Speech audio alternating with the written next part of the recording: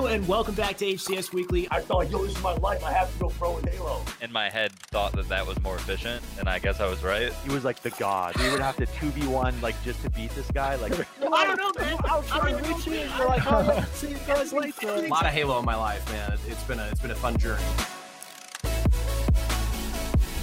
I love it.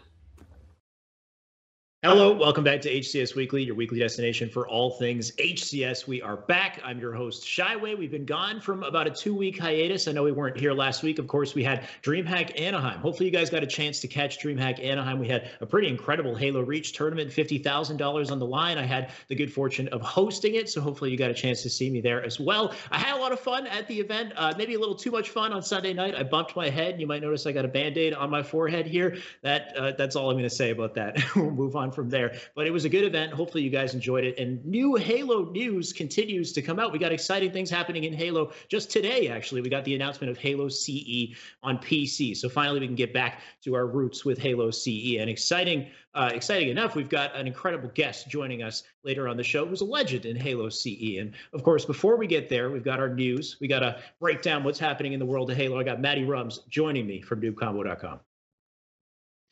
Maddie, how's it going? Hey, dude, how you doing? I'm good, man. I'm good. I'm recovering. Yeah, it looks like you could be a little bit better. I'm fine. What you can't really see is the I look frozen on my end. Okay, hopefully it's better. Is the blood? I burst a blood vessel in my eye, and it's like red on the right side. Anyway, I don't think. Hopefully you guys can't see that. Yeah, you can. It's been a weird week, but the event was great, and hopefully you're doing well too. How you doing, man? Yeah, I've been busy. Yeah. Just busy. Okay. Yeah, well, but I'm good. Yeah, you're keeping up. I know I've been seeing Noob Combo updates from the event. You put up the winners. I love that you're keeping up with the competition, and of course, you got all the recent stuff coming up too. Yeah, man. Yeah. So let's get into it. Let's get into it. What do you got? Like you mentioned, we had a surprise drop today. Halo CE Anniversary is now out on PC for Master Chief Collection.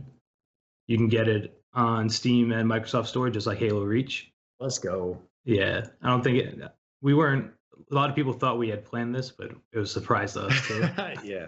But yeah, some of the new features you can expect. You have 60 frames per second, possibly more with the frame rate, which is still experimental.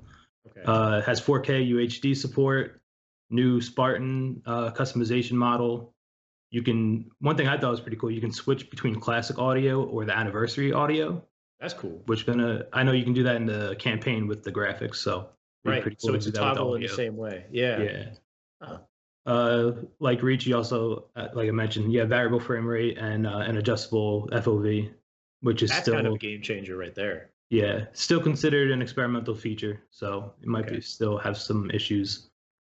Push to talk, which was a big one, and you can keybind it as well as text chat. Another feature which I thought was real cool. Just like you can change your button layout for each game specifically, you can now do that with your keybinds. Right. So I think that's pretty big. Way more flexibility on a keyboard than you'd have with a controller, especially when you're comparing it to the original Xbox controller where people started. There's so much more you can do now to make it, perfect for yourself. So pretty cool. Yeah. They added data center ping values, which you can now see, so you can see what your ping is, as well as other players. And as far as playlists go, the only ranked playlist right now is doubles with 2v2 with hardcore settings. That is the current hardcore way to play, I know as well. 2v2 is there's still a community playing that. Okay. But they have all these social ones. Yeah, and social, you have Slayer, Precision Slayer, Auto Slayer, Flag and Bomb, Zone Control, Asset Denial, Action Sack, Snipers, Free for All. Everything you'd come to expect. Yep. I saw a tweet from Moses. He was saying it's just nice to see when he goes on Steam and there's a huge banner for Halo MCCs. The first thing he sees when he gets on Steam. That's cool to see. It's just, a platform like Steam, millions of people are frequenting this on a regular basis. And to have Halo up there is great. And we'll keep having that as more games come out, which is always exciting. We got playlist updates, of course. Yep. For Halo Reach, you have Power Slayer rotates in for Shoddy Snipers. And they also added a Halo CE Anniversary playlist that rotated in. So you get the, I think it's the maps and starting loadouts and whatnot. Right. And then as well for all of MCC, they're giving double XP through Monday the 9th. so you can rank up and get your unlocks. Okay. Then for Halo 5 on the 5th, the spring 2020 season begins, and Halo 3 Classic Throwback rotates into ranked playlist from March. Okay. Right. So just continuing to update the playlist. You guys know they're rotating in the game types that we've seen before, and they continue to do that. I think that might replace something as well. I know they had Mythic, FFA. I wonder if that's staying. Yeah, you're right. It didn't say what it was, but yeah. Okay. But yeah. Anyway, moving on. Got an update from Mantra. Yeah, they signed Diagram, which is pretty cool. He'll be competing for them in the next FFA event. If you remember, he was the free-for-all champion at Anaheim. He had a pretty awesome story. He wasn't even going to go, bought a last-minute ticket, slept in his car, went and bought a controller from Target so he can compete, and then ended up winning the thing. So, and then getting signed. Yeah, and then grabs a sponsorship deal. Can you believe that? That's actually crazy. So, I mean, of course, congratulations to them. Yeah, and he was consistently a high performer in the FFA as well. Like coming into it, he had the best stats, and he won it. So really dominant performance from him. We'll see if he carries that into the upcoming Halo tournaments. I'm not sure if they'll continue with Reach. I mean, with CE and whatever comes out next, like I don't know if I think that's the end of Reach for now. That's what we'll see what happens. Yeah. Tournament results in the meantime. Yeah, we had 2 tournaments over the weekend. Tourney Times had a Halo 5 1v1. First place went to Bound, second was Scariotic, and third was Casey or Cassie. I'm not sure. I think it's Casey. I think Casey was a Smurf. I think there's a few Smurfs. Yeah. Bound was saying it was Vemzy, I believe, who Vemzy is obviously another really good player. Right. I got a chance to watch it. It was a lot of fun to watch. Highly recommend you guys check out these tournaments. Bound's an incredible player. He streamed it, and he was hitting like record numbers too. I think he had over 200 viewers, which is good for a Halo 5 stream. Right. But yeah, a lot of fun. And shout outs to SWAT Nation once again for consistently running Halo events and having awesome prize pools. I'm sure they got another one coming up. Yeah, they have one at the end of the month. It's like a birthday celebration one. Sweet. But the other tournament was the Pro-Am Series Halo 5 2v2. Okay. And first place, again, went to Bound and Neptune, which we're used to seeing. Second place went to Renegade and Septify. And then third went to Chthonic and Rahuma. Interesting. I don't recognize the names. That's why I think they might be Smurfs, but I'm not sure. Oh, okay. Fair enough. Don't know. It could be someone. Who knows? Mm-hmm. And then for upcoming tournaments, everyone's still in, recovery mode from DreamHack. Sure. All that I have is Saturday on the 7th. If you're in Australia, New Zealand, ESL Play is hosting online Halo 5 4v4s on Xbox and PC. That's pretty cool. Mm-hmm. Of course. If you're in, what you said, New Zealand? The Australian, New Zealand region. Australia, New Zealand. Okay. Well, there you go. Still a bit of a Halo community there, so they can enjoy that. For Halo 5, that's all we got for events. So kind of slim, I guess you could enjoy Halo CE is what you should be doing today. Exactly. It just came out. I guess that's all for the news then, Maddie? That's all I got this week. All right, Maddie, thank you so much for joining me. You got it. All right, that's all for the news today. I'm excited to bring our Halo CE legend onto the stream. Welcome, Zios, to HCS Weekly. Thank you. I appreciate you guys having me. I'm glad we could work this out on short notice and talk about perfect timing with the surprise release of Halo CE on the PC. Just kind of out of nowhere, just bam, drops it a few hours ago. I know. Yes, thank you, by the way, so much for coming on. It was very short notice, and you were just very thankful to have you here. Of course, Halo CE comes out of nowhere, and we have you on, who you're like the undisputed 1v1 champion of Halo CE, aren't you? Yeah, I was the reigning 1v1 CE champion before, right around the time Halo 2 came out. So, I was good Force player too, and usually would place top 2 on almost every 4v4 tournament we played in, with maybe 1 or 2 exceptions. So I was one of the foremost Halo CE players. So an incredible legacy, and I had the good fortune of, I was reading through your esportspedia today, trying to learn all about it, and I'd be happy to hear from you as well. I got a chance to meet you in Anaheim, though. Of course, you've been repping Team Mantra recently. How was the event for you? I think this isn't your first event with Mantra. How long have you guys been working together? Well, this is actually the third event that I went with Mantra. So I was at UGC Atlantic City, and then I went to DreamHack Atlanta was the second event. Right. That was back in November. And this time we had different rosters each event, with the sole exception of Ace being the one player that we were really kind of rallying behind. Mm-hmm. Then we had, of course, the team that took first place in Anaheim. We had Falcated, Spartan, Bubudubu, and Ace. So I've been there. I've just been kind of behind the scenes. In Atlantic City, I was playing in a Halo 1 2v2 side event with an old friend of mine.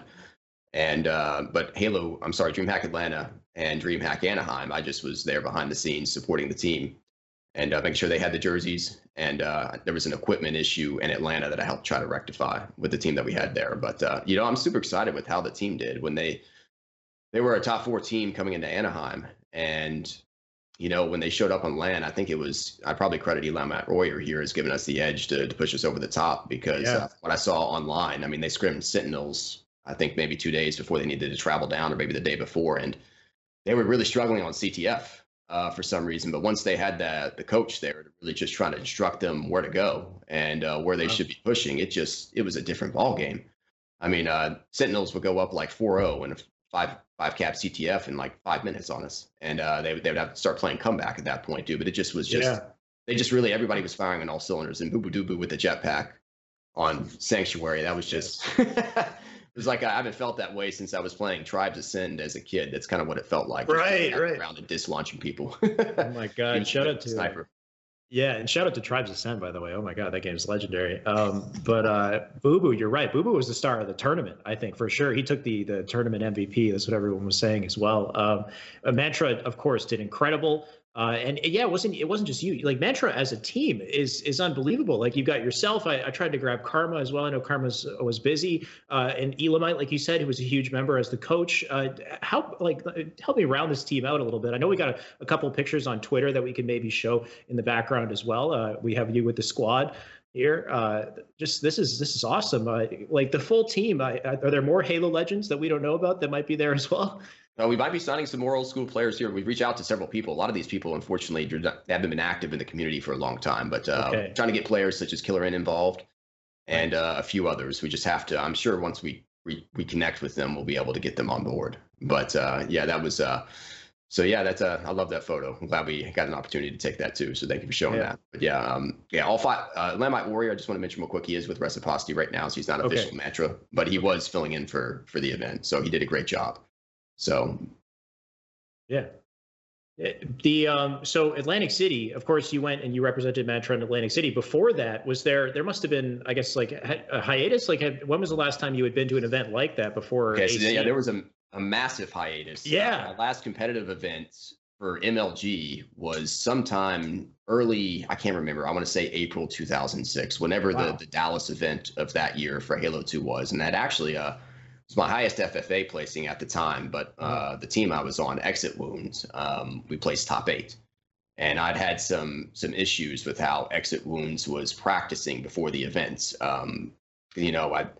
When I was practicing for the one-on-one World Cyber Games, for example, when you could still play online through XBC, I would try to play as many off-host games as possible to try to put myself at a massive disadvantage. Like I couldn't win in a heads-up fight because of how bad the delay was, so I was forced to try to outsmart the opponents. But they had a really fast internet connection, and they bonded. It was luck to live down in Houston, and they kept wanting to play on their connections. So that was my last event because I told them, I was like, dude, if we placed outside the top 4, and we ended up taking 7th place that event, and that was the lowest 4-4 placing I think I'd ever had. Usually I was at least anchoring top 4. I was like, you know what, dude, that's probably the last event. So it was about a 12-year hiatus since then, and I think there were a few other tournaments I played in after that. I think the last official tournament was something called CGS, maybe. Okay. They did a Halo 2 one-on-one tournament, and I got 3rd place in that. But that was my last official tournament, dude. That was towards the end of 2006. And after that, 12-year hiatus. So just coming back after a big break. Right. And I don't want to, because I want to go back into a little bit of your history and talk about that. I don't want to skip too far ahead with it. But what I was really just kind of asking was, with a 12-year hiatus, is it a different experience being at an event in, you said what, like 2006, and then coming back and it's like 2019? Did you remember what it was like? Was it very different? Did it feel kind of the same? Like, if things changed a lot? I know like back when Halo was on top, like you had these massive Halo posters and whatnot, but the environment, like I don't know if you've been in that kind of convention center tournament environment. Well, here we have this classic photo as well. Oh, that's a great one. I love T-Squared there on the side, just busting the Xbox controller out. Yeah. But it's they have changed a little bit. there was a lot more people back when Halo 2 was at its peak. I think the final event I played in, they were averaging about 200 teams per event. So Wow. for the free-for-alls, you had over 900 people that were trying to qualify. And so that's now when you go to I know Halo's in kind of hiatus in terms of we're waiting for Infinite to come out, but we're still averaging about 50 teams per event for these classic events. So, but it's different now because there's infrastructure in place to support these tournaments that didn't really exist back in the day. And like Twitter wasn't around, YouTube was in its infancy. Like streaming an event live, that was a non-option. Like they would record the videos and then air them later. But now you can get a lot more hype generated just by getting a lot of audience engagement just live in real time, and that really helps push esports forward. So like I have no idea how hard it would be to just set up an internet connection or something like that that's strong enough to support it just at all these locations that they're doing these events on. But the people in charge of that do a great job. So it's but that's the biggest thing I've noticed so far. But there was a lot of similarities too. I mean, like the stations facing back to back, that's more or less what I remember. I mean, they were on obviously it was on a PC. So they were using PC monitors and stuff like that. But there's just brought back a lot of good memories just over the last several months. The last 3 events that I've been to is like, you know what, man, I used to travel the country and some places around the world just to practice for those events. So it was it's how I supported myself from 03 to 06. I made my living exclusively off tournament winnings from Halo. So it just brought back a lot of good memories. You must have missed it a little. I don't know how you can be such a champion and then cut it off with what almost seemed like cold turkey. You know, like did you ever think like, what if I had stayed a little longer and grind a little longer, or were you just kind of were justified in your decision at the time? Well, had I would have quit competitive gaming. I would have quit still at around the same time. I would not have completely. I literally just almost completely went cold turkey. Didn't really have any contact with all but the closest friends from the Halo scene for almost a decade. And had I known Twitter was going to explode to the extent that it would have, I would have taken a little bit of a different approach. Sure. As far as me leaving competitive gaming, it takes for somebody that hasn't won a tournament before, it takes a lot of effort. You have to put in a lot of practice into it, and you have to structure your life in a way to where you're basically removing a lot of time-consuming distractions so that you can focus on grinding as much as you need to grind. And you know, when I took that top 8 finish, I mean, the prize pools weren't as high back then as they were now. You literally had to take first place. Like the MLG Nationals tournament every year, that had a worthwhile prize pool. But the local events leading up to that, I mean, you had to take first place just to double your money off what you spent in travel expenses. If you took second place, you broke even. If you were taking third or lower, you could only profit if you lived locally and didn't have to pay for airfare and hotel. So it's like you literally there was no margin for error, and it's part of the reason why I dominated this, or kind of a win or nothing attitude. Like my goal was to be a professional video game player and do something I love, turn a passion into profession, and do that for a living. And the only way to do that back then was to get first place. So I kind of had to adapt an attitude and a mindset to where you're putting yourself in the best possible position to win for every event that you go to. Yeah. So, but yeah, it's yeah, you know, I would have taken a different approach. I would not have quit cold turkey. Like there was lots of opportunities that surfaced that I didn't realize were going to surface. So now I'm coming back after a 10-year hiatus and kind of having to rebuild relationships and stuff like that. And the Halo community so far has been great. It's been just some of the old faces that I've seen that I haven't seen in like 10 years plus. I got to see Ghost Jambi, for example. I haven't seen him since the Halo 2 days when at Anaheim. He was the coach for Fallen Esports. It's great catching up with him. So yeah, I've been loving making return. Yeah.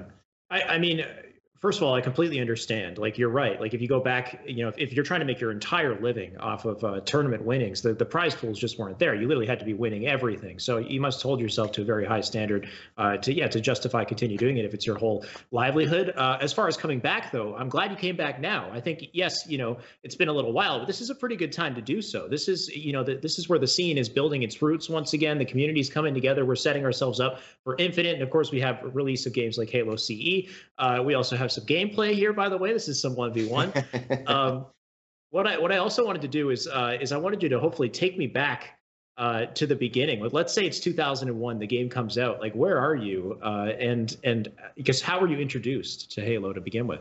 Okay, I was actually introduced to Halo. I didn't even pick it up initially on release. I don't even think I owned an original Xbox until about maybe 6 months after it came out. And I was working part-time at I think either Chuck E. Cheese or Brahms. I can't remember. I saved up a little bit of money. So I think I asked my mom one time to just buy this Xbox one time. She was out shopping and I pay her back. And when I got home from work that day, and she did that. And I actually bought it at first for Project Gotham Racing, believe it or not. I didn't even care too much about Halo. So my first experience with Halo was I waited for my brother one time to have for him to not have any obligations, my younger brother. And I think on a random Saturday, we fired up the campaign on normal, just co-op. And we literally did all 10 missions. It took about 8 hours for us to finish it. Like that whole day, we just spent, and we would abuse the respawn mechanics. If one of us died, we would just run all the way back until we're out of, so considered to be out of combat and just respawn each other. And, but yeah, that was my first real introduction into Halo. And it was, it was kind of groundbreaking back then. There really wasn't any other first-person game that really was like that. And I think it caught a lot of people off guard. And it really just is part of right. Halo was so dominant too, because it kept getting more and more popular with each subsequent release. Yeah. So of course, yeah, you're right. Like the game was, when it first came out, there was nothing like it. Like I think it completely took over. But then how do you go from being somebody who's just enjoying the game, playing campaign, a fan of it, to going into tournaments and competing? Because I think you were in the second ever tournament, right? Because I think before that there was one tournament that Darkman won. And that was the first ever tournament in 2002, and then I believe you were right there right after that. Yeah, actually, I was in the tournament that Darkman won. Well, there you go. Okay. Yeah, I didn't advance to the national level. So that tournament that Darkman won, they did. There were 2 local rounds, and I can't remember how many people advanced in the local round, but I remember that I won it. There was a regional round, and then the regionals, you had to take first place to advance to nationals, and they had 8 regionals across the country. And I don't remember the game types were really just how they ran that tournament. They were really, I think it was rat race killing order. So like you would have to, and I have to explain this because this isn't really a game type that's played. It's oddball, but instead of holding the oddball, there'll be an icon over a random person on the map. And in order for your kill count to go up, you have to kill that person. You have to kill the person with a nab. So any other kill you get doesn't add to your score. And then the other game type was Blood Gulch Oddball, that's not a good FFA game type. Yeah, not your typical competitive game types. Yeah. Yeah. So I got 4th and 6th, and basing on how you placed, I didn't advance from regionals. You got points based on your place. So I don't even remember if I may not even placed in the top half of the field for that one. But a guy by the name of DeSoldier, I think, won by regional, and he ended up getting 8th place in the nationals. But yeah, that was the first tournament that I played in, because before then I really hadn't. I hadn't done anything other than just play split screen with my brother and some of our friends. Like I really hadn't done anything else other than that. And that Halo Nationals tournament, when that first came out, that's when I first started doing some research. I was like, is there any other way that I could start competing in this game? Because I got to start playing against better people to get better. So that's when I learned about XBC and GameSpy. And I didn't even have broadband internet back then. So once I found out about it, I had to get permission from my parents to install broadband internet in my bedroom, set that up so I could start playing XBC. And Bungie.net had a social forum. Like it was like you could find local groups just to land the game, and that was really big back then. They don't need something like that now because none of the games support System Link and everything is online, but back then that was really the only choice you had if you wanted to play against other people. And that actually had a lot of activity. So that was the first tournament, and the second tournament was it was AGP. I don't know if did you hear about that when you were doing the research? Yeah, so it was literally, I think, your second tournament that you won, right? The second AGP, tournament. So the first one was your second tournament was AGP 1, right? And then right, that was. I did not win that one. The Dream Team won it, and that was for the 4-on-4. That was Darkman, Shiz, Chump, and a 4th guy by the name of Daigle. Yeah. And that was the only tournament I was aware of that Daigle played in. There was an FFA though, and Darkman won that FFA, and I got second. So when I got second in that FFA, I noticed there was in my opinion, Daigle was a very weak player.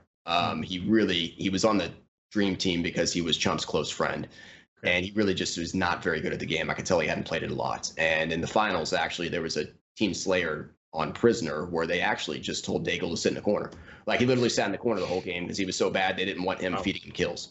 So after I got second place in the FFA, Shiz, who was on TDT, he lived locally in the Dallas area, and I think I landed with him. Like I got his contact information, and we'd been landing because he was local to the area. And I mentioned to him, I was like, you know what, man, it's just I would like to join your team. And I think my exact words at the time or something, I was like, I'll do anything to join your team. He gave me a lot of you let me know that I said that multiple times. And eventually they replaced me with Daigle. And but my team that event got top 8, I think. And I actually was pretty optimistic going into that because we had practiced against Darkman's team. The event was Saturday and Sunday. We practiced on Friday night. and we were literally neck and neck in all the games. I mean, we took them to Game 5 in this LAN series we played, and I was like, we have a legitimate chance to pull this off.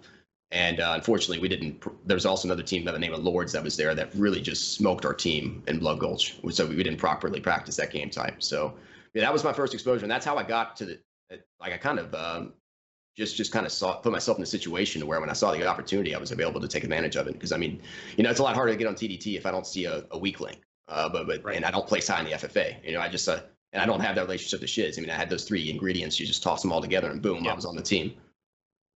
And this team was a dynasty. This was the first dynasty in Halo, right? So you won your first event with this team. You won a couple events after, and I think along the way you formed a bit of a rivalry with the Ogre Twins as well. Tell me a bit about the Dream Team. Yeah, the Ogres. I think the first event that I saw them at on a national standpoint was it was one of the Halo 50K events. I just can't remember if it was the first or second event. I'm just going to assume it was the first. Okay. And there was a free-for-all 4v4 and there was a 2v2, and my team beat them in the finals for the 4v4, so we were able to win that tournament. But the Ogres just completely dominated the 2v2. Like, they beat me and Alex in the finals of the 2v2, and it wasn't close. I mean, it was like 50-25 or something, whatever it was. It just was a domination. So yeah, that did end up forming a bit of a rivalry because they replaced one of their players after 50K won. God, what was the team? Was it Saiyan that got added? The Dominator was the guy they replaced. And then they became a really, really good team. And I think they were able to beat us at the next event because there was a pretty substantial hiatus between events, maybe like a 3 or 4 month window. Yeah. So it was the 50K, the first 50K you guys won. It was the second 50K where the Ogre Twins won it. I remember that too. Yeah, we got second that time. And exactly. To be fair, we didn't practice as much as we could have, but that's our fault because we were a little bit too arrogant. We're like, we're just going to show up and win the event again. And nope, that wasn't the case. Like the free-for-all, the only player that even made it to the finals of that was Alex. The other 3 members were all STK members. And it was the reverse equation at 50K1, where we had 3 TDT members there and only 1 STK. Only one of the Ogres made it through. And it was kind of funny, actually. We agreed to, it was a 4-man free-for-all in 50K1, and Darkman and I think it was Darkman and Shiz that made it. They were colluding with each other. They agreed to team up in the free for all, and they would only try to shoot me and Ogre. Oh, no, are you kidding? Well, we realized what was happening, so then Ogre and I started teaming together after we're down by quite a few kills. Oh, nice. And then it gets to the point where I think it was Darkman that won it. That he was at 49 kills, and Ogre backstabs me, even though we've been teaming together because we were both like neck and neck for 3rd and 4th place, and he takes 3rd place from underneath me. So that kind of behavior that's not allowed anymore because you can't collude. Right, exactly. You can't do that. Yeah. In the events, but that actually happened. So I can confirm that happened. There was no rules against that kind of behavior back then. Yeah. That's the thing is this was so unprecedented. Like there was nothing like this really happening, especially in America, at least. And even at that point, was your mindset already like you want to be the best player? You want to try to make a living doing this? Like had you known like right early on the first couple tournaments, so this is what you wanted to be doing? I didn't make the official leap until I made a lot of money in 1 month in 2004. But I kind of set the very like it started becoming a possibility because I was already at being able to land on the Dream Team. I was already near the top. And so that made it a lot easier to when the larger tournaments started happening. I was in a good position to place well in them because it was easy to get the LAN invites to start practicing against good people so that you can get better. I mean, if you couldn't get into those LANs, there was almost no way you could get better. It's part of the reason in World Cyber Games why if you look at video game esports, like the U.S. just gets trounced in almost every game except Halo. Halo was the one exception where the U.S. just completely dominated. I mean, just decimated every other country. And the reason for that is because the other countries, they just couldn't play against the good enough people. They were all basically fenced into the U.S. And back then, the internet speeds really weren't strong enough to support them being able to play across the ocean. So it's just, you know what, dude? It's just, sorry, rambling. Go ahead. No, go for it. This is why you're here. You can ramble as much as you like. But just as you were saying that, though, I was thinking because the World Cyber Games, you got to travel to Korea to compete against other people across the world. Like, I've never seen an event like this for Halo before, where you're traveling to South Korea. On top of that, are you fighting with your family to do something like this? Are you really young at the time? I would say fighting with the family. There was a little bit of a dispute at first, and this is well before the World Cyber Games, where my parents really just wanted me to like other parents wanted you to go to college, wanted you to go get a well-paying job. And I was in college at the time, but, and I was working a part-time job, but they knew that my focus was to, if there was a way I could jump into pro gaming, I was going to take it. And they didn't like that. So I won a local tournament one time I think it was a 2-on-2 tournament. And it was like $280, like a $20 entry fee. And I got a $280 prize purse was my share of it after I split it with my teammates. So I remember getting home that one night, my dad was sitting at the kitchen table, and I probably shouldn't have done this in retrospect, but I was just so pissed off that they kept telling me not to do this for a living. I took the $20 bills out of my pocket and just literally threw them on the table in front of my dad while he was eating his dinner. I was like, don't tell me I can't do this for a living. Right. So in retrospect, that was kind of a prick thing to do. I wouldn't have done that, but I just was so sick of him always being in my face because he was a big time top 8 personality. He was I think it was a general sales manager in the car business at the time. So he was used to telling people what to do. And, but yeah, man, it's just, go ahead. No, you had to be bold. I like it. I mean, and that led to some great opportunities. It's not even just these events. Along the way came Major League Gaming, and you were the first players. You and your teammates, the Dream Team, were the first players to be signed with a contract with Major League Gaming. Yeah, we were the first player. Dustin Langton, Darkman was technically the first one. Okay. Myself, Shiz, and Alex were right behind him, maybe by a few weeks. And yeah, it was pretty cool. I still have the management contract saved somewhere. I think I might have had a printed copy of it, actually, because it was just such a milestone moment. They basically agreed to take the role kind of as, I guess, our agents. I guess like a NFL player would try to have an agent to try to find opportunities to other teams. They were going to look for opportunities within the media and stuff like that for us to make appearances and stuff like that. They took on the role of trying to help grow us as players. So that was very unique to sign that.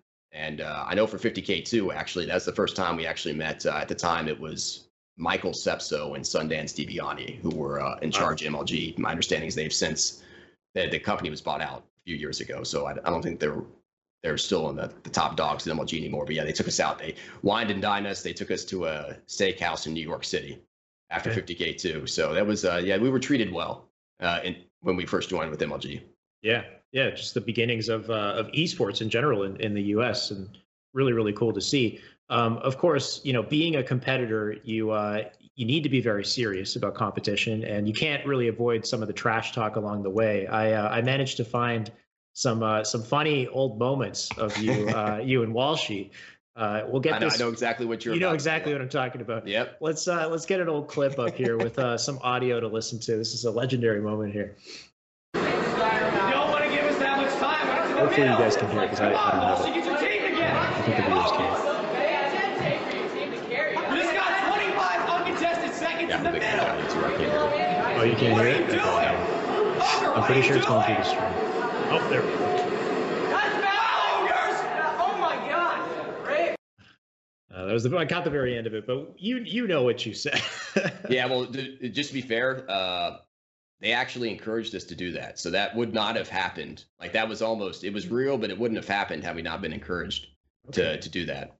And it was one of the MLG staff members actually the one to do it. It's like, hey, why don't you guys just trash talk? I'm going to sit here with the camera and record. And I was like, okay, fine.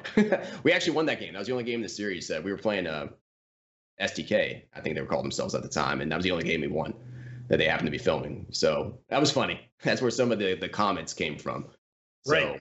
Like the 25 uncontested seconds in the middle that came there. That came from that clip.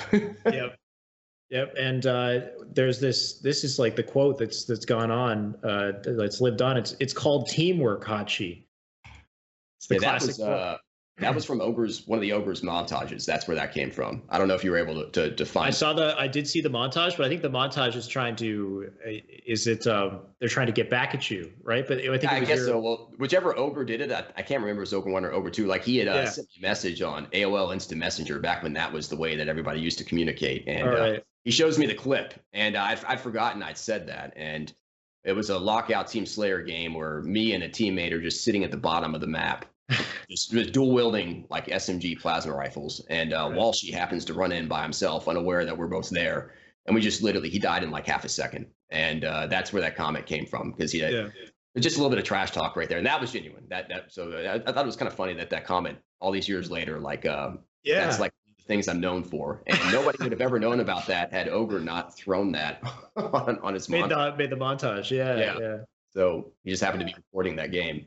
Yeah, I mean it's a nice little bit of history. I was looking up the quote itself, and somebody, I can't remember the website, but somebody said this is a legendary line of Zios that was then made fun of by the Ogres in a montage called Teamwork Zios, and then he has this other quote where it says, "This is from you." It says, "We lost for two reasons. One, we didn't practice. Two, Tupac, you were in jail, and Sergio, you might have to quit your job." That is a true statement. That was after we took 5th place at I think it was Orlando with MLB. Okay. And I was really pissed off after we lost. And so Pac, I think, had gotten a DUI before the event, so he wasn't able to practice with us. But he got out of jail and was able to travel down there with us, so that really hurt our chances. But in retrospect, telling Sergio he needs to quit his job, that's a little that's how serious I took it back then. That's the thing. That was my mindset. Yeah, and I mean, if it's your life and your livelihood, then you can kind of understand where that mindset comes from. You got to be the best. You got to win. We do have an old interview from you as well that we can show that kind of showcases that also. Let's play up the interview and then we'll come right back. Another interesting story here is the number 4 ranked team, Exit Wounds. They're led by 22-year-old Zios, who's in his hometown of Dallas. Now, at one time, Zios was the top Halo 1 individual player in the world, a bit different than Team Halo 2. And back then, he made a lot of money playing Halo 1. These are the accomplishments that I'm most proud of. I like having these everywhere, just somewhat of a pride thing. I mean, I put a lot of effort into these tournaments. When you're the best in the world in something, it's a good feeling. But Zios is no longer the best in the world. He's part of a 4-man team that last week placed 4th. For most teams, that would be great. But for Zios, 4th place is considered a failure. Unless we're taking 1st place, there's something wrong. If we were to get 4th place again, there would probably be some changes. Zios' determination and dedication to win is known throughout the league, but his motivation is sometimes misunderstood by others. I'm a lot more committed than most people, and I'm also one of the few that actually makes enough money to make a living off this full time. When you have teammates that refuse to get online to practice, that oversleep, that don't call you and go do something else that night, hang out with friends, go watch a movie, that's stuff that affects me, and that might affect me being able to make rent one month. His no-nonsense attitude to dedication was witnessed firsthand by former teammate Straight Rippins T Squared. Actually, I teamed with Zios. We went to MLG San Francisco about 3 years ago when MLG was first starting. We ended up getting 2nd, and then he just, went haywire and said that our team wasn't dedicated enough. So he ended up not showing up to a tournament. I've done some things in the past that I don't think were wrong. I always thought of them as business decisions, I've tried not to become really too close friends with any of my teammates because, I may have to team with someone else in another tournament. One of Zios' great loves is poker, a game where he can use his intense competitive skills and rely only on himself. Maybe he'll find a future in the cards. Here in Dallas, Zios and his team's luck didn't change much. In round 3, they unexpectedly lost to EX 3 games to 2. Then in the losers bracket against MobDeep.net, they lost in round 6, 6 games to 2. Once again, sending them home early. We're out the tournament. I mean, that's horrible. It got down to the wire and we choked. I mean, we had no one to blame but ourselves. Zios had told us before the event that if they placed poorly again here in Dallas, 4th or lower, there would be team changes. They placed 7th. Thanks, Sundance. Yeah, so not gonna lie, I was thinking it would just play with us not on screen, but we we sat there and watched the whole thing as well. But a bit of a trip down memory lane there. Of course, like you said, you're very determined. You have a mindset for success. How do you feel looking back on that? There's some cringeworthy moments on that. I bet you're thinking that. Yeah, but there are some things that I said back then that I still agree with because in my opinion back then, and it's still the case today, was how some of the pros approach the game. I just don't think they're disciplined enough. They don't have the right mindset to put in the effort and to commit to doing what needs to be done to get better at the game. And one of my comments that I heard said there was when the teammates won't get on to practice. That was one of my biggest complaints back then. And it's kind of after Halo 2, they stopped doing one-on-ones. And one of the reasons why I liked one-on-ones so much is it was completely on you. You didn't have to rely on anybody else. But, when in the team games, man, you could potentially make a mistake that costs your team the entire game. And so, it's very frustrating to lose. I mean, I made my share of mistakes. So, but it's also frustrating to lose when, there's situations where you would call out to your teammate to make a certain play. If they don't listen and they end up getting killed or something like that, it's very frustrating to have losses like that. And, there are times, like I said, teammates won't get on the practice. Tupac occasionally had that issue. He would occasionally in Halo 2 would bail if he was having a night where he was being a little bit frustrated. Those kind of decisions, if you cut a practice session short by a few hours, that really hurts us in the long run. And Gentron is another. He was on FFA for 2 events. The first event we played, and we didn't even have a chance to talk about them yet, but that was basically the team that after SDK beat TDT, FFA was the answer to SDK. So it was the top 4 people in the free-for-all. Walshy, Killer N, Gentron, and myself just all formed this super team. And we only lasted for 2 events, and Gentron was the reason why. Before the first event we played, we literally practiced together for 2 weeks straight, went to Walshy's place, did nothing but just sleep and play Halo for like 14, 16 hours a day. And the results showed when we got to the event. And then the next event, Gentron decides he still wants to team with us, but he's not down to practice 2 weeks in advance. So the only players that I think even practiced for it were Walshy, Killer N, and myself. And we just had to kind of throw Gentron in there at the last second. And we almost lost the event because of it, because our team was in practice. I think we got knocked into the losers bracket and had to work our way back from the losers bracket to make it to the finals, and ended up winning 50-49 on Chill Out Team Slayer for the final game to win the tournament. So, and then after that, the Ogres, realizing what was going on, basically poached Walshy and Killer N from my team, and I was kind of left, I was kind of like voted off the island. So that was unfortunate back then. But yeah, there's some things, cringeworthy ordinance, like I don't know if I didn't hear this on audio side on my end, but I'm assuming the audience heard it. I said something to the effect of you couldn't have friendships or something like that. That I meant it came out the wrong way. It was when Pac was bailing practices early to go hang out with his friends. That's what I was referring to back then. It's like, you know what, man, that hurts your teammates. It hurt me, which is why I was so upset about it. And so that's what I meant by saying, like, you can't go out like that, because he would bail if he was getting frustrated. He just wouldn't continue.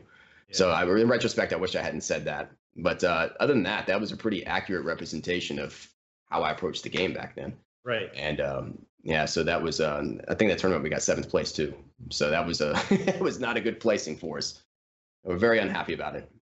I think, like, for its time, that type of mindset is something that might have been a shocker to some people, because I think there wasn't really anything like that. It's like, oh wow, you're putting so much focus on video games, really? Video, like, it wasn't justified back then, right? But I feel like it now. And when I told people back in 05 to 06 that I was a professional video game player, there was a small percentage that would just, no matter what I said, they didn't approve of that activity. But there was also a large percentage where they would ask how much money I made. And throughout the entire span of that 3-year career, and this isn't nearly the same numbers as you can get in today's age. I think from 03 to 06, I made about 120 grand. That's everything: endorsements, prize winnings, everything.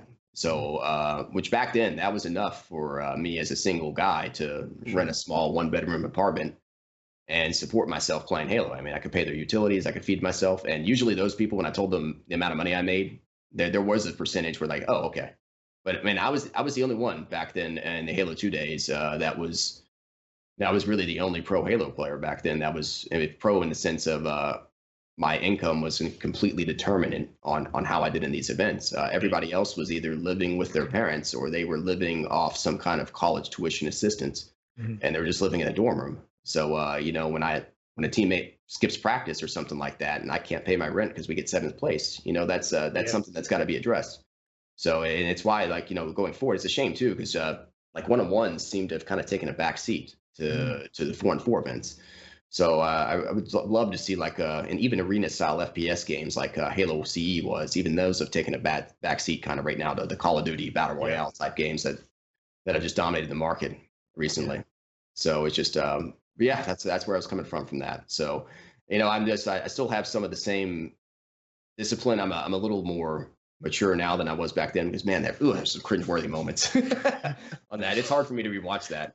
Yeah, no, my bad. I did not expect us to have to watch that together with it playing. Like it's like, oh, that was a moment. but honestly though, I think it's nice to have. I think it's a mindset that people in esports kind of have to have now because it is their career, it is their livelihood. So I understand where you're coming from 100%. So it's cool because you're one of the first adopters of something like that. And a lot of people since then, now it is their careers. Now it's justified. They, it's their 100% of their effort and their time. So really cool to see like kind of where it all began.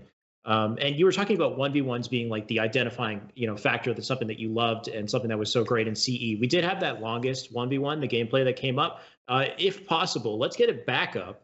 And tell me a bit about 1v1s and what you love so much about CE. Because I know CE, like on first glance, it doesn't seem like it's super technical. It seems simple at first glance, but there's so much to it. From nade launching weapons and power ups and backpack reloading. And you got the double melee.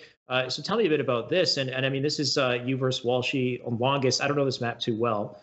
So this is I think this is MLG Chicago that we're watching right now, and there's remember back then, like Wizard was really the map that you wanted to play one-on-one. Right. I said there's a lot of nade tricks, and it was just it was almost like a chess match. Like there were times where I would nade down a power-up with no intention of actually picking that power-up up, knowing that my opponent's attention was going to be diverted in that direction, and I would just go run through a port and go run up a ramp, a ladder, and go grab the other power-up.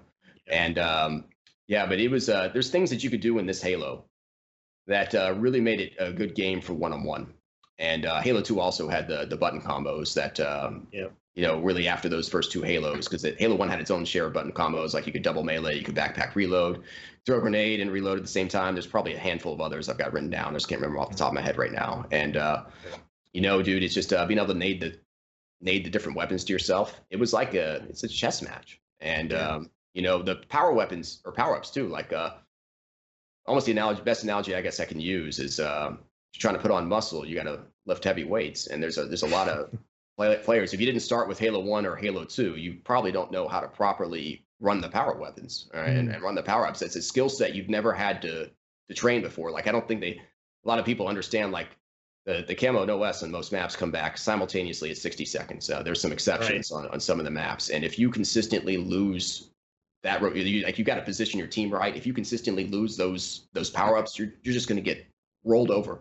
Yeah. And, even Halo 5, which it at least brought back some of the power-ups, but like they were on 2 or 3 minute timers, and I didn't like how the rocket would have an icon on it. Yeah. I didn't like that feature of it because that way you know when somebody's picked it up if you didn't get to it first. And they don't have that in Halo 1. If you just don't position yourself properly, you get punished, and you get punished very, very severely. Yeah. And it took a level of skill that a lot of people as they play it on the PC here for the first time, if you match up against some of the old school really good players, like do not be surprised if they put up stats and if you catch them in social 4v4 of like 20 kills, 1 death or something like that. Mm-hmm. And because like that's the level of skill gap that's present in this game. But 1v1 is it's just you and the other person. There's nobody else there. And there's some of the, like, you don't have to, the respawns really aren't an issue on that. You don't have to worry about getting spawn trapped necessarily. Mm-hmm. There's no other teammates that can position you poorly. It's little things like that just really kind of made 1v1 really stand out. Yeah. And this game right here, Walshy could have won this. This was 15-14. Walshy charged at the very, very end of the game. He made one mistake. I think he thought I talked to him after the game. I was like, why did you charge there? And he thought I was wounded. He thought he'd hit me with a grenade that he actually had missed with. But if he just plays that right, I think he could win that.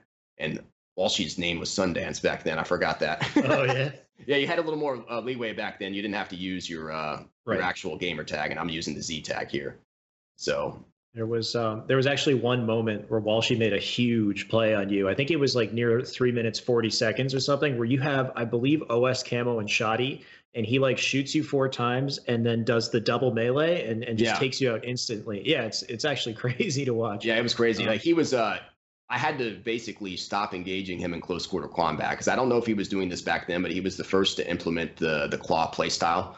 Right. And back then I was not clawing. So anytime I got up close with him, he just decimated. Like right there, he double melees me. Like I couldn't even drop his shields and I was dead. Yeah. So it's like, you know what? I had to just adjust my gameplay to him, dude. And eventually I adopted the claw style myself towards the end of Halo 2. But there was a little bit of a transitionary period where I was doing terrible while I was still getting used to it. Nowadays, you don't have to really worry about it too much with the Elite controller having those back paddles and stuff like that. Right. But yeah, man, he was an innovator, dude. He was really, really, really good. But like you said about the power-ups and power weapons, I totally agree with you, though, as well. With Classic Halo, just you have to be it's so cerebral. You have to be so aware of where these items are and the moment they're going to come up so you can take advantage of them. Even more so in CE when you're specifically launching them. Like you have all these angles and the nades seem to land perfectly where you need them to if you throw them in the right spot. And you can perfectly launch yourself stuff consistently every single time, which I think is so cool. There's almost like no people do it in Halo 5, but because of the way the mobility works and the fact that you can throw yourself at weapons, there's not the same value as it is in Halo, where it's Classic Halo, where it's like you move like a tank kind of, right? So you're limited in your mobility. You have to, like, there's huge value in being able to launch these weapons over to you. Halo 3 had that really interesting aspect as well called dirtying weapons. I don't know if you remember that, where the timers, once again, they were invisible. Like you didn't know when the weapon was going to pop, but if you managed to grab a weapon while it was spawning, it pops in the air and you grab it before it hits the floor, then the timer is essentially dirtied. Like it still thinks the weapon hasn't spawned. And if you continue moving on the map while you hold that weapon, dynamic timers is what they call that. So like Halo CE had a static timer, so it doesn't matter when you grab the power up or when you grab the power weapon. You grab it at 59 seconds. You grab an OS at 59 seconds. It's coming right back in another second. But I think Halo 2 was the first that had a dynamic timer where rockets, for example, usually were 2 minutes. And in Halo 2, it would continue on a 2-minute timer as long as the person that grabbed the rockets initially burnt them all and dropped it. But if they held on to it, it wouldn't respawn until that guy got rid of the rocket, if I'm remembering this right. So you really could really mess with the timers of the game, because it wouldn't start until instead of being on a static timer, like whenever it was last grab / whenever the game thinks it's available is when it would come back out. It was strange. It's just even the timing. Like right now, you can in Halo 1, you could double, potentially quadruple the power-ups if you position yourself right. You don't see it a lot, really too often in competitive play. Like you'll see it on Prisoner if both people happen to be on top of the overshield. But there's just levels of detail that just aren't present in some of the other Halos, aside from maybe Halo 2. Yeah. And like Halo 5, I don't remember seeing a lot of, there were nade tricks available, but they were nowhere near the level of how important they were in Halo 1. Like in Halo 1, you could counter a bad setup. Like Damnation's a great map where you're going to just see the camo naded down to the pit every single time it comes up. Like you're almost never going to see somebody be able to successfully grab that. Like if that camo's sitting there 5 to 10 seconds after it comes up, I guarantee you somebody's baiting it. Like there's somebody with a rocket pointed right at it. So it's just like those kind of details, they're just missing from some of the other Halos. And I it'd be kind of interesting if they did a throwback Classic Halo event, because there's some skills that some of the current Halo pros would have to teach themselves. I don't think they can, right now, the current Halo pros, dude, I don't think they can really hang with some of the old school Halo talent right now in Halo CE. I mean, they can be taught what they need to know. I mean, their shots will be good, but the positional awareness of how to move themselves around the maps, I mean, there's things you have to do in this Halo just aren't there. So, and some of the other Halos, aside from Halo 2. I know I've said that 2 or 3 times. So no, I hear you, and I think that's why we still have a bit of a Halo CE community. Have you heard of the Beachland by any chance? I have. Yeah, I have not gone. Yeah, because I feel like you'd be right at home. I'm very competitive, so if I don't have a good teammate, I may not go. But that has a great turnout. Actually, I think they had like 80 something teams for it last time. Right. So yeah, it's the Halo community's got a lot of old people that still support the scene. In fact, that the community is still around is part of the reason that in UGC Atlantic City, they're even able to have a Halo 1 2v2 side event, that event as well. I mean, they literally brought back all these old TVs. And, it just doesn't happen with people that are just really devoted and passionate and still love the game. Yep. Like, I still love landing this game. Like, there's still nothing that just compares to this right now. It's pretty awesome to see. They've done a lot of little things to kind of upgrade the experience as well. And they have like specific timers that count down that you can hear. And like I can't do it justice, but yeah, the Beachland does a great job with that. Like you said, still using the CRTs. It's like the Smash Bros. Melee community, where these games, like they continue to live on because the game itself is such a unique experience in comparison to the other Halo titles. Like you can't find it anywhere else. So people just stick with it, like they swear by it, especially with CE. So really, really cool to see. And not even just in these gameplay mechanics. I know the spawns is a big part of CE as well. There's a more recent streaming gameplay of you. I don't know if we have it, if we can show that as well. There was just a little moment here on a map Prisoner where you had this one guy just stuck spawning in the same location. I think it has to do with his teammate, not really doing anything to help him out. I don't know if we can. Yeah, this is Prisoner 2v2. So yeah, I'm sure I'm recognized the moment, but you don't want to try to spawn your partner here out in the open, like right now where I'm aiming. That's exactly where you don't want to spawn. And so you just keep spawning him. Yeah, if you're in the blue tunnel, they'll keep spawning out there. So like this other guy that's hiding in a corner, not realizing he's getting his teammate spawns right. Here I am throwing nades because I know he's going to spawn there again. Yeah, so I mean that's like somebody that isn't aware of the spawning system in Halo 1. And this is really something that another skill set that other Halos you didn't have to worry about. Like Halo 5, all it does is put you away from the enemy team. Yep. And there's some maps where you're playing Halo 5 where I know where they're going to spawn just based on where our team is located. In Halo 1, it just spawns you on your teammate. It doesn't care if you're in the line of sight of an enemy. So like this guy right here, dude. Finally his teammate moved or we killed him or something like that. But yeah, there's times where you'll intentionally try to keep one guy alive because he's positioned so poorly and just spawn trap the teammate.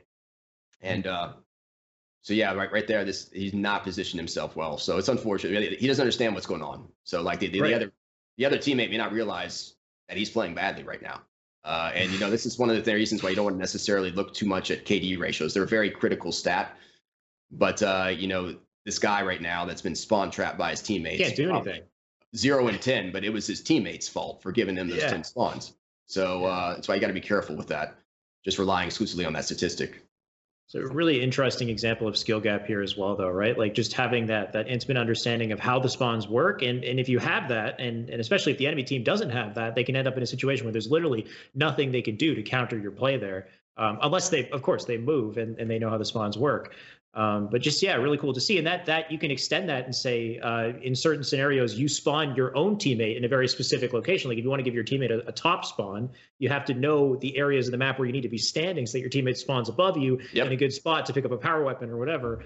So really cool. And it's something that I don't expect we'll ever see again because, people don't like being spawn killed like this, I'm sure. But it's just there's so many little unique things of Halo C that I think, like you said, make it such a special game. So. Yeah, just the spawning really in 2v2, like Prisoner and Hang'em, like we're watching Prisoner right now. This is one of the maps where if you don't understand the spawn mechanics, you're at a big disadvantage to a skilled 2v2 team that does. Yeah. So, I mean, there's times where you may not want to spawn your opponent on top or your teammate on top, depending on how they're positioned. Like you can easily spawn somebody. It's called Red 3, which is basically the level right above where I'm standing right now. You can spawn them up there very easily just by getting right underneath that ladder in a specific position. But, good teams know to look out for that. So if there's a guy on top overshield, they're just going to pick your teammate off. Yep. So you got to be aware of just little things like that. And this is one of the reasons why 2v2 it's so popular right now within the Halo community is because in 4v4s, you can't control which one of your teammates you spawn off of. Right. So it's not nearly the same level of focus. And but on maps like Prisoner and Hang'em, dude, you'll watch people once you realize what's going on, they'll literally just try to random their spots on Hang'em where if you stand in this specific position, there's actually no respawns for your teammate to spawn on you. So they'll just spawn randomly over the map. So and you'll just watch over and over again, like just people sitting in random spots. Like if you see that a really good player doing that, it's probably a random location. Mm-hmm. So I just haven't seen anything like this. I mean, where you've got to focus to like just again, it's just another edge that you can push against somebody that doesn't know what's going on. Yeah, no, I completely agree. Which makes me think, because we're talking a lot about CE and all these classic games and what makes them so great. Let's try fast forwarding. Of course, we're in a period here where we're waiting for Halo Infinite. We have CE that just came out today, and hopefully you'll play that a little bit too. But what do you want to see in Halo Infinite? It'd be interesting seeing from your perspective. Okay, well, what I want to see is, in my opinion, Halo as it continued to. This was particularly when Bungie was in control. So Bungie, for those who don't know, they released basically the first 4 Halos. So right, they came out with Halo 1, which I heard later. I think this is true from one of the programmers that they didn't even intend to release it with multiplayer. They made a decision like 3 months before the game was supposed to go out. It's like, okay, let's go ahead and throw this on there. Yeah. And in my opinion, it's almost a fluke that the multiplayer is as good as it is. Like if they had more time to properly sit back and think about it, like the pistol, for example, the time to kill on it is just so ridiculous, dude. Mm-hmm. It just can drop people so quickly.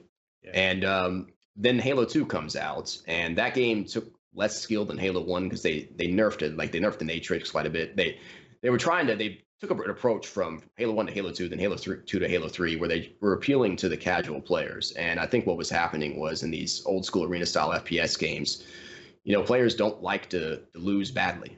And, I was actually fired up a stream before, about a 2-hour stream before I hopped on to interview with you guys. And I was seeing people in the chat, like I played a longest TS game where the other team didn't even do that bad. They lost like 50-30, and they were claiming, like they were complaining in the chat saying like, when is Halo 3 coming out? This is terrible, blah, blah, blah, blah, blah, blah. I was like, I was thinking to myself, it's like, you're lucky that was longest and not Hang'em, because you'd have lost like 50-10. I mean, you actually have one of the better map setups for you there. But, people that lose by that large of a skill gap, they tend to quit out early. And I kept seeing a pattern where Halo kept catering to the amateur players. Yeah. And it got all the way to the point to where I think this is going to be a very unpopular opinion with some of the people that are listening, but Halo 3 was probably the best-selling Halo of all time. I know that's where a lot of people got their start. From a competitive standpoint, it was a horrible game. It was a terrible competitive title, and I don't think there's a lot of pros right now that are going to try to defend it. And had I done things properly, had I positioned, had I been properly, I didn't do a great job maintaining the relationships I needed to within the community. It's my opinion, I probably could have taken Walshy's spot on the initial, when FFA broke up, and I definitely 100% could have been on their Halo 2 team when they were looking to replace Killer N. Wow. If I'd just been anything, even remotely friendly to those guys. And looking back on it, I really had no problems with any of them, dude. The Ogres were pretty cool to hang out with. Walshy was a great guy to spend time with. They just were really top competitors. And so, yeah, going back to the question, Halo Reach, which is we just had this tournament in Anaheim. And I made a point to where if I was interviewed for this, I was never going to say this on the live stream because, 343 didn't make that game. Bungie did.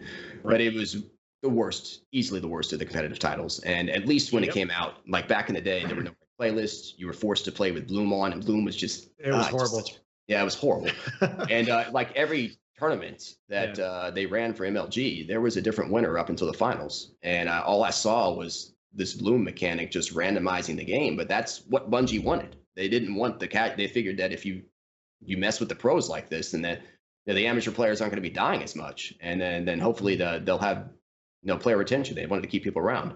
And Halo 5, Halo 4 came out after that, and that was competitively wise. It was a small Halo step 4 felt like it. There were things that needed to change, and then Halo 5 was almost halfway back in the direction, in my opinion, of Halo 2 and Halo 1. I'd probably put Halo 5 as below Halo 1 and Halo 2 in terms of skill. So what I want to see for Infinite is I want to see it go back in the direction of arena FPS. I don't want to see recoil on the guns. I don't want to see Bloom on the guns. I want absolutely no aspect whatsoever that randomizes the shots. I want the shots to land where they're supposed to land. Right. And, in games like Counter-Strike and you have those recoil mechanics, dude, there's times where you're going to lose kills. It might not have been your fault. It's the spread's messing up your shots. Your cursor may have been exactly where it should have been, but that person's going to kill you instead because of a luck element. It introduces an element of luck that doesn't need to be in the game. I want to see some of the skill-based mechanics that are present in Halo 1 and Halo 2 make a return. And, I heard a rumor that Halo 5 Mythic Arena might potentially be kind of what Infinite is heading for. And if that's the case, I'm very excited about the future for Infinite because that was basically Halo 2. When I was playing Mythic Arena, if you had a chance to play that, that was essentially. I did, yeah. Yeah, it was very, very skillful game. They took a lot of the movement and arm abilities out, and thrust was still there, but it was so nerfed that it almost wasn't even worth using. And it just reminded me back in the old school days where if you positioned yourself poorly, if you ran out in the middle of the map with no teammate to support, 1, 2, 3, 4, you're dead. And that's how it should be. So, I want to see them go back in that direction. And I really want to see Halo, honestly. I want to see it return to the top because, had some of the infrastructure, like Twitch, for example, had that been properly set up back when I was competitively gaming, I would have never quit the scene because right now you don't even need to necessarily win tournaments to play games for a living. If you have a strong personality and you can entertain people, you just become famous. Notorious, however you want to look at it, dude. You can make a living doing it. And definitely. Ninja still got his start as a Halo competitor. Yep. So now he's blown up, and it's just kind of crazy seeing the potential now. So I want to see it go back in the arena FPS direction.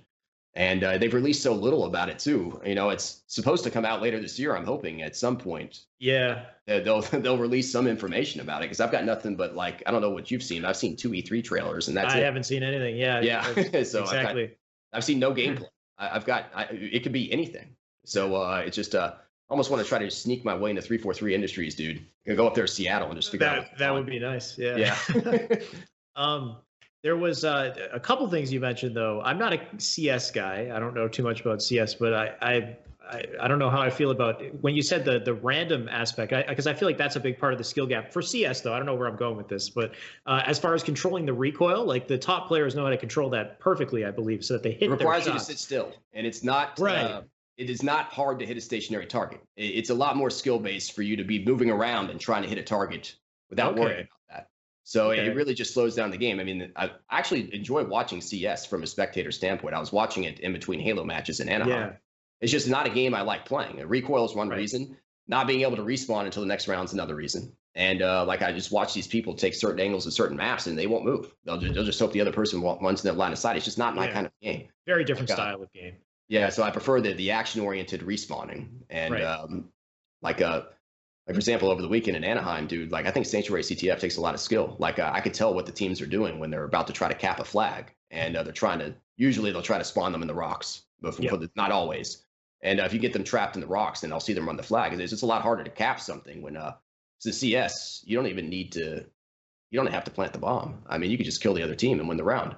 And in Halo, you can't do that. You got to get the objective, and you have to get the objective when they keep respawning. So it's just not. I know there's a lot of CS people. It's never been those kind of games. I just can't get into them, dude. Fair. So I want to see Halo go back in the arena FPS game. It's a shame too, because back since the early 2000s, Quake is a great arena FPS. Unreal Tournament was also really good back then too. And then just unfortunately, Call of Duty kind of took over.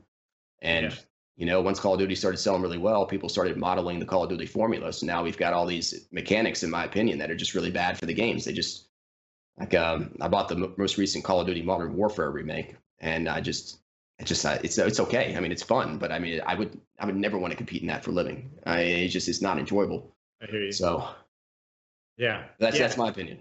So yeah, for sure. I mean, and I think a lot of stuff with especially with like CE and Halo 2, the arena style of gameplay, kind of bringing that back, because I feel like you're right. Arena style gameplay is something that we haven't seen a lot of recently. It's been kind of low key, and hopefully it does make a swing back. I know we're all focused on Battle Royale and even Call of Duty is a different style of arena. We talked about this before the interview though, was time to kill being such a cool aspect of Halo, and this video that I had seen that talked about time to kill. Specifically, like in Halo 2 and Halo CE, especially Halo CE, it's so different compared to like a person who doesn't know how to shoot very well and a person who does know how to shoot well, right? In Halo CE, it's a 3-shot kill. It's like you said, I think you said 0.6 seconds versus if you don't hit headshots, you're looking at how many? What's it, like 7 shots or something? It's 5 shots in Halo 1, assuming they don't have overshield. Then the default kills somebody. So like the default kill for Halo CE is the same time to kill on the DMR, but you would have to headshot the guy, basically. But you'd have to, and it's Halo 1 again. That how much skill the pistol took to use. I still haven't. The BR is essentially a nerfed pistol. That's all it is.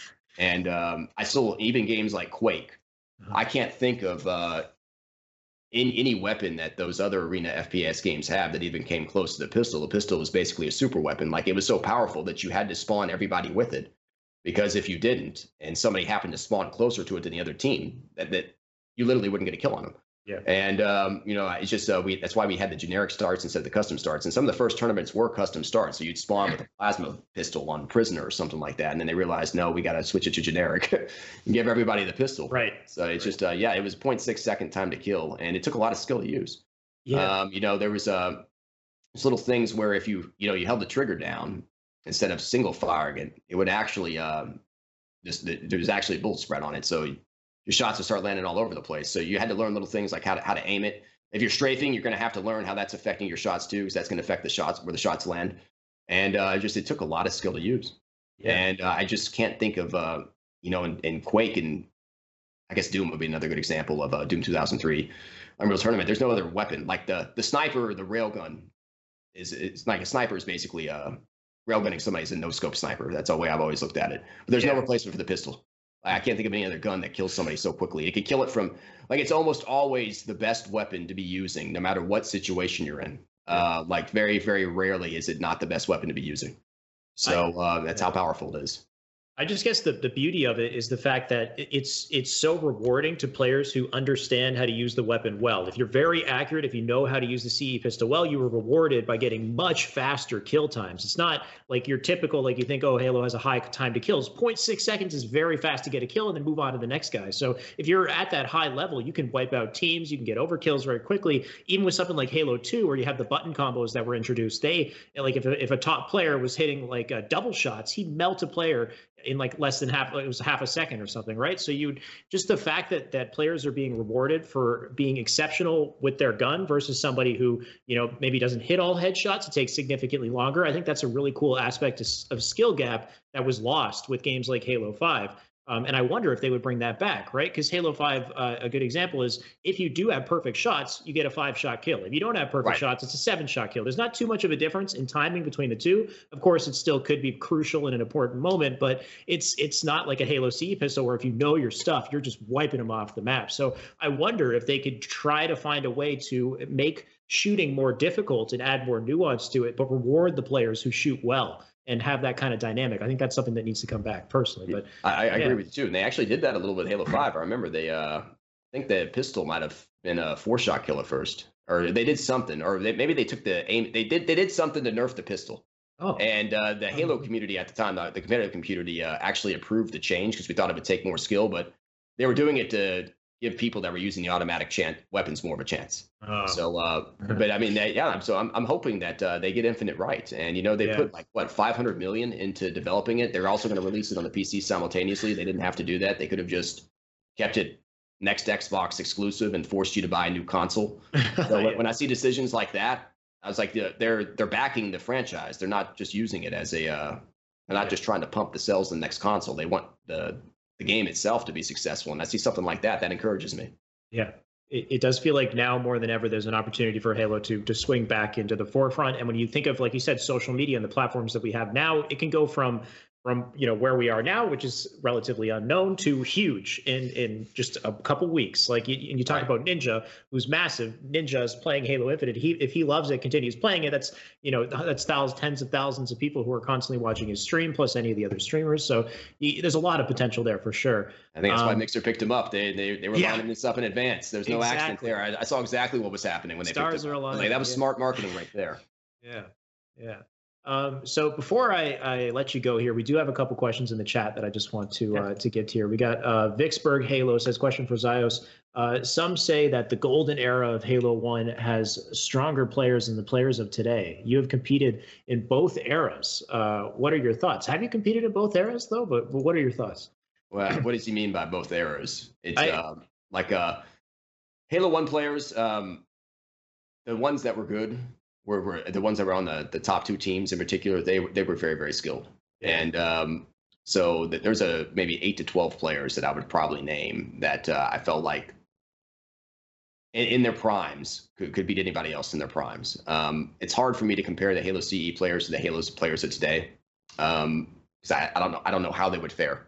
Yeah. And there was less players. There was less total people in the Halo CE tournaments. I will give that out there.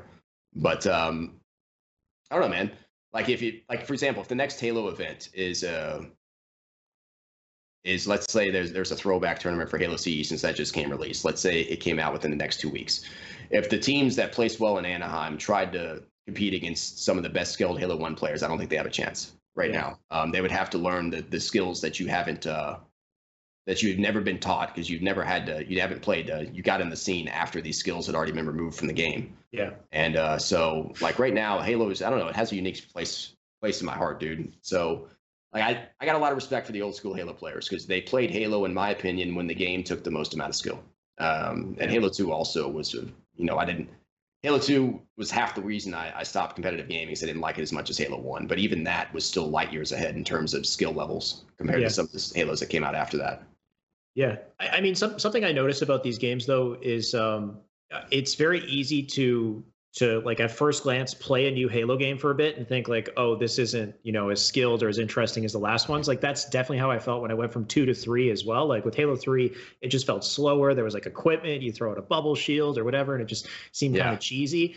But then, you know, as people played it, and Halo 3 isn't as technical as the other games, but it has those other nuances, like, you know, like I said about dirtying weapons and, you know, core aspects of teamwork, and even just using projectile aim and properly leading your weapons and your snipers. It's like later down the line, you recognize these little nuances that you maybe didn't see at first glance. Like that's how I felt about Halo 5. I feel like a lot of people just dismissed Halo 5 because they're like, oh, you can sprint, you can thrust, whatever. But now, like if you go watch any of my content, there's a crazy amount of depth in the movement mechanics. Of course, shooting is maybe, you know, more simplistic, but it's interesting with these Halo games. There's always more that meets the eye. I find you have to kind of like try to just grind it for a bit and just you know, get rid of all the preconceived notions and your feelings of the past titles and just play it as is, and then eventually you might learn something, you know, really cool. But I don't know. Anyway, Halo in general. Halo 5 was a step in the right direction, dude. It was definitely a step in the right direction, in my opinion, in terms of skill level. So I know there's some people that really didn't like it because of some of the things in it, but I personally thought it was a step in the right direction.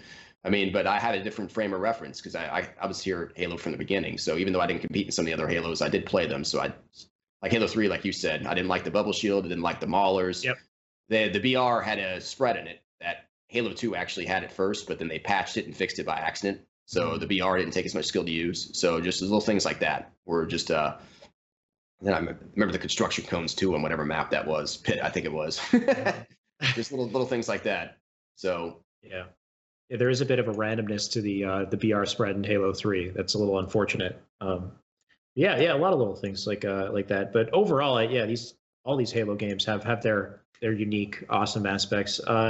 Jay Ozzy says, how much were nading weapons power-ups used in the earlier events?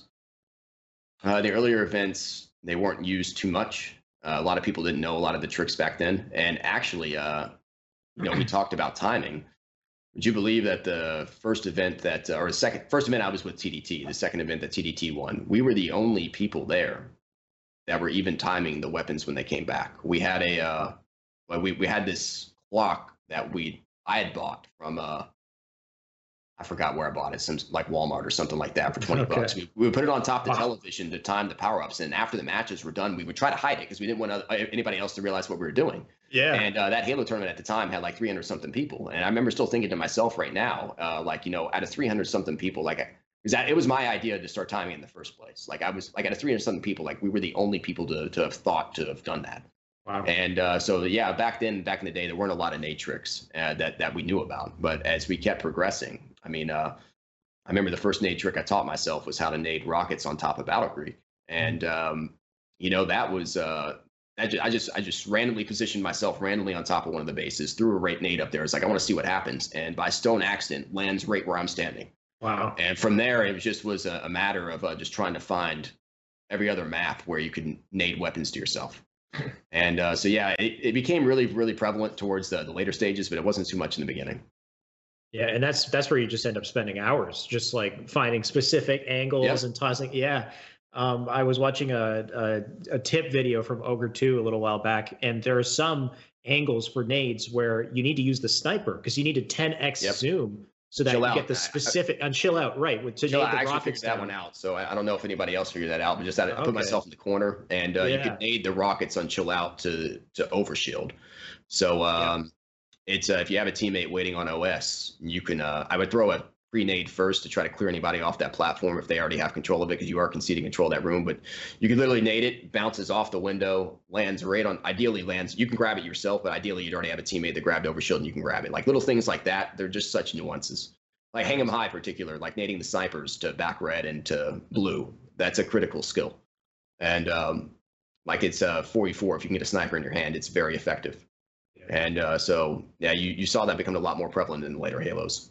Yeah, it's wild because that just becomes fundamentals in the game. Like if you can't do it, you're screwed. Like you're not going to get those weapons. So you're at a disadvantage. Like the grenade tricks, they give you a way to get map control back that you otherwise couldn't get it back. Exactly. About those tricks. Like it's a way to.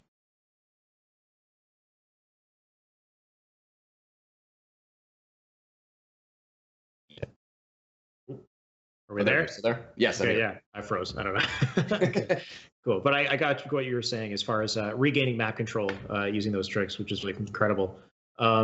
Griffo Lion says, question for Zios. What do you think about the lack of competitive Halo superstar? MLG tried hard to make their top contracted players household names in the gaming world, and they achieved that. Now it's not so present.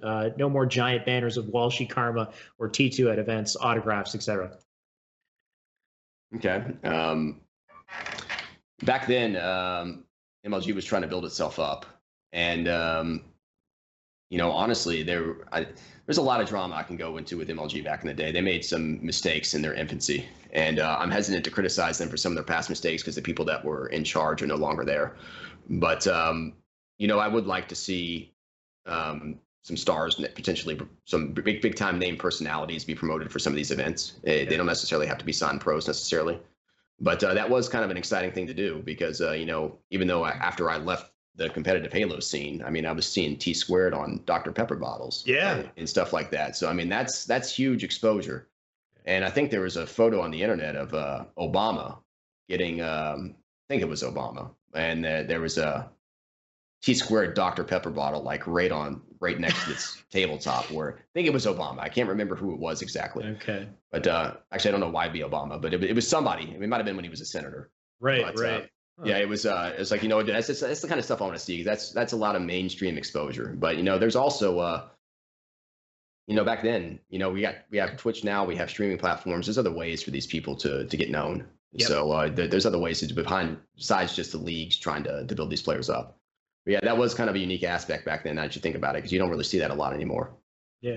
And you're right. It is kind of like up to the players as well to build a brand for themselves also. And I think, it's amazing that we had that with Halo. But the other aspect is the fact that Halo was it. You know what I mean? Like there wasn't too much else out there that was king. Like Halo was king. So I think it makes sense that they really broadcasted these individuals. Nowadays, when Halo isn't as popular, you have like the leaders in esports aren't Halo players. They're players of other games. So there are amazing players with amazing personalities that I hope get that backing that grow and explode when Halo Infinite comes out. But for now, it's kind of harder to have those superstars when the game itself doesn't have the popularity. But I think that needs to happen for Halo to live on. I think it's these types of personalities that grow the community and that allow the game to live on. So exactly, it would really help. I think that's part of the reason, circling back to why Mixer signed Ninja. They're going to probably have him all over Infinite when it comes out. And looking at the Twitch numbers too, when they first dropped MCC on the PC, and first day they had upwards of 140,000 viewers at the peak, but it was really just 5 or 6 well-known streamers that were pumping that population. I mean, that's actually, believe it or not, dude, having those players pick that game up as their primary game, that's a lot of exposure. That's a lot of exposure. Now, the people watching that are going to want to pick up that game. So, I definitely think that's one of the things they could do to grow Infinite. So is to get some of those streamers to, I don't know, maybe like do some kind of tournament or something like that, like Apex Legends did, where they invited all the very beginning. They had all those top streamers. I still remember it. It was brilliant. It was absolutely brilliant marketing. And it's like even the people that don't place in the top 4 of the 20 teams you get, you're still getting all that free advertisement because they're going to be actively firing up their Twitch streams while they're competing in the tournament. It was brilliant. So I think they could definitely take a page from that and do something similar when Infinite comes out. Yeah, I really hope so. I mean, when you think of Halo being Microsoft's largest first-party franchise, it's launching alongside a new console. Like, come on, let's get some superstars here. Let's get some big events, especially like you said, like the Apex one, where you have all these massive personalities playing together. I think that'd be great. Legacy's Folly says, also, do you think an arena-style game with intentional button combos could have a market? So I guess instead of stuff that we're discovering organically, they actually add button combos into the game. That could have a market. I would expect it to be a niche market. If the game is properly made and it takes a lot of skill to play, there's going to be a lot of casual players that aren't going to stay with it. So that needs to be kept in mind. But yeah, I do think there could be a market for that.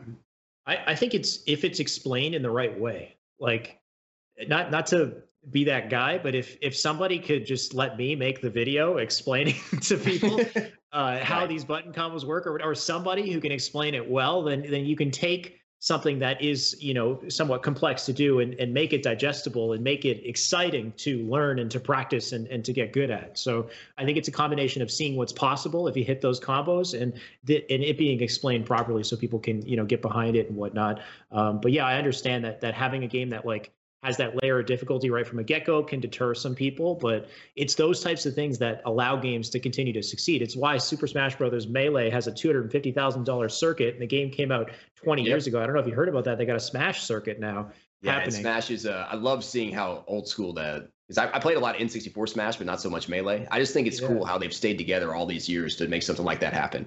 Yeah. So that's just epic. So, a game's been made right when was it like? It's almost 2001. It came out the same 2001. Yeah, it's almost 20 years old. And so they're still playing that. That's awesome. Yeah, it's incredible. And I that's testament to the depth of the game and the fact that the pros, they grind it, they become good at it, and they love it. And then they showcase that to their community, and their community thrives. That's what I think we need. Difficult games can lead to passionate players, basically. So exactly. And I want to see a game that's done right, whereas they keep playing it, people keep learning new tricks. Like bringing back the Smash example, there was a recent Smash tournament where you probably heard about this, some 15 or 16-year-old girl, I think it was, used a character that everybody else had written off as a terrible character, and basically won the whole tournament just running this whole character through that's the level of depth. I don't know this, but yeah, I heard about this. I assume it's true, but yeah, she basically used somebody that is it started generating memes. Maybe it's Smash Ultimate funny. Or what's that? Is it Smash Ultimate or is it Melee? It was the newer Smash. Okay, an Ultimate. Yeah, so it wasn't the old one, but it was obviously that game's new, so people are still learning it. But yeah, but the same thing happened in 2014, which is 13 years after Melee comes out. It's 2014, 2015. This Japanese player named Amza, who plays Yoshi. Nobody mained Yoshi at a high level. He's a low tier. Comes in and he beats Mewtwo King, who's a top 5. He's like a god of Melee. Anyway, this is a whole other discussion. But that stuff happens, and it's crazy to see that you have games that are so deep and nuanced that you can have moments like that, and those are historical moments in the game's history. So cool stuff.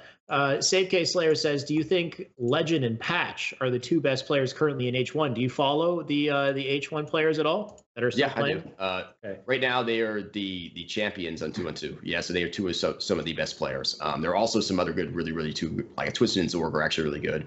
STK50's gotten really good. Both the Ogres, when they still play, are actually both pretty decent as well. Yeah. So, but you don't always see them on Ogre Ones in Australia now. But yeah, they're right now. If there was a 2v2 event, I would expect Patch and Legends if they don't win it. Yeah, they're dominant players right now. The last event that I saw them compete in was UGC Atlantic City, and nobody came close. I think there was one team that took one game from them, and that was it. So yeah, it was. They right now they are some of the best Halo CE players out there. When you watch those guys play and compare it to yourself back in 2004, does it look totally different? There must be brand new strats you haven't seen, or techniques and whatnot. Well, the way they SMON manipulate the maps, they kind of did after Halo stopped having tournaments, and it's a shame too because in my opinion, and I know I'm in the minority right now with the Halo communities, I think 4-on-4 takes more skill than 2-on-2. There's some objective game types like CTF, Oddball, and King of the Hill that just cannot be properly run on 2-on-2. But the 2-on-2 community loves to spawn manipulate. That's something that I really see Legend and Patch do just very, very well. And but unfortunately, it's led the 2-on-2 community to be kind of narrow-minded, and they will only run the same 5 maps over and over again. And there's other maps that I think are actually decent maps for 2-on-2, but they don't play them because they can't spawn manipulate in them. Ooh. And Battle Creek was one of the maps that eventually I started getting people to agree to do that on LAN, but you can't spawn manipulate in it. So I was like, this is a really good map for 2-on-2. It's a chess match to win the Camo and OS battles. You can nade the rockets to yourself. It's a skill-based map. It should be in the rotation. It should be out there just because you guys want to play Hang 'em and Prisoner all day and just try to randomly spawn your teammates and hang them. So yeah, that's one aspect I've seen it change in the twos is because that community was really the only community that stayed around, so they've become really kind of a dominant voice right now. Mm-hmm. And there's other game sites, there's other maps too where, Rat Race isn't completely awful for 2v2. I wouldn't recommend it in a 2v2 tournament. There's other things you could be doing. I understand what's motivating the current pros right now, why they do this. They only choose the same handful of maps. So, Yeah, go ahead. Sorry, rambling. No, interesting point. I didn't consider that as well. Yeah, like they're being very focused on spawn manipulation. Of course, that takes a lot of skill as well. But there are other viable maps that play well. It's just 2v2 TS definitely takes more skill than 4v4 TS. I'll say that. But there's too many players that it just 4v4 objective game types have the potential to punish selfish players that only care about their KD ratios. And particularly in a game like Halo 1, where you could literally spawn screw your teammate. Yeah. And Halo 2 had this to some extent as well. And, if you're not careful, I remember one game where T-Squared talked about this, but it was Lockout King of the Hill, and all he was doing was just sniping people going for the hill. He was just stat padding his KD ratio. And the other three of us kept trying to charge the hill and take it over. And I think the hill was on top BR on Lockout. And he just would not leave the sniper platform. And we would keep spawning there. And they would always have one guy left alive, and they would keep spawning by the hill, and they kept getting more time there. And it got to the point where I was like, dude, we got to the point where like 3 of them were dead. And T-Square was the last one of us alive. And I wanted him to push library. It's like, dude, just push library so we keep stuck. You're literally spawning us all the way across the map from the objective. And his answer to me was, I just got 3 headshots. That's exactly what he said to me. Like, he didn't doing all the work. Come on. His mind. In his mind, he was playing great. Yeah. But in reality, he was really hurting the team. It's like, if you just pushed in library, they were all dead anyway. We would have spawned there. We could have overtaken the hill. Instead, that last guy that's still alive is going to spawn his team there. And, those kind of players, they don't get properly punished in 2v2 TS. So I like seeing those players that's why I like 4v4 CTF objectives. Oddball and CTF in particular, those players can really hurt your team. And it's one of the reasons why, if you're relying on a KD ratio, you don't want to be, they could stat pad that stat. It's not the end all be all. It's definitely an important stat. But like, if somebody's stat padding it at the expense of the team, then, that's not a good thing. So I hope that answers the question. Oh, definitely. Yeah. It's interesting because, team play being like such an important part of classic Halo, that's changed a lot as well. With Halo 5, you can make a lot more individual plays that you would never make in classic games. And of course, teamwork is important at the highest level, but it's changed a lot. The selfish plays you get away with a little bit more nowadays. But the dynamics a little different. I wonder how they're going to change things with Infinite. I'm really curious.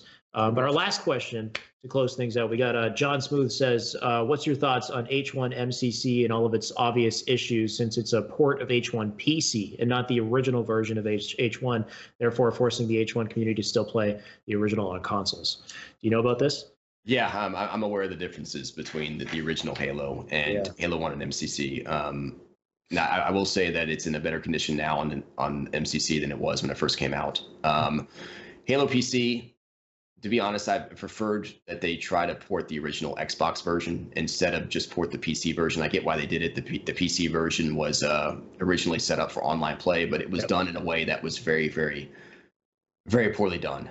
And in the MCC's defense, there are some issues in that version that I don't see on MCC. I actually really enjoy playing MCC on 60 frames per second. It's very noticeable when I go to the original Xbox and it drops to 30 FPS. It's extremely noticeable. And the original Halo on the Xbox had it's a turnaround glitch where if you turn around too fast, your shot will, if you had rockets and you tried to spin around, the shot won't land in front of you. It'll be glitched.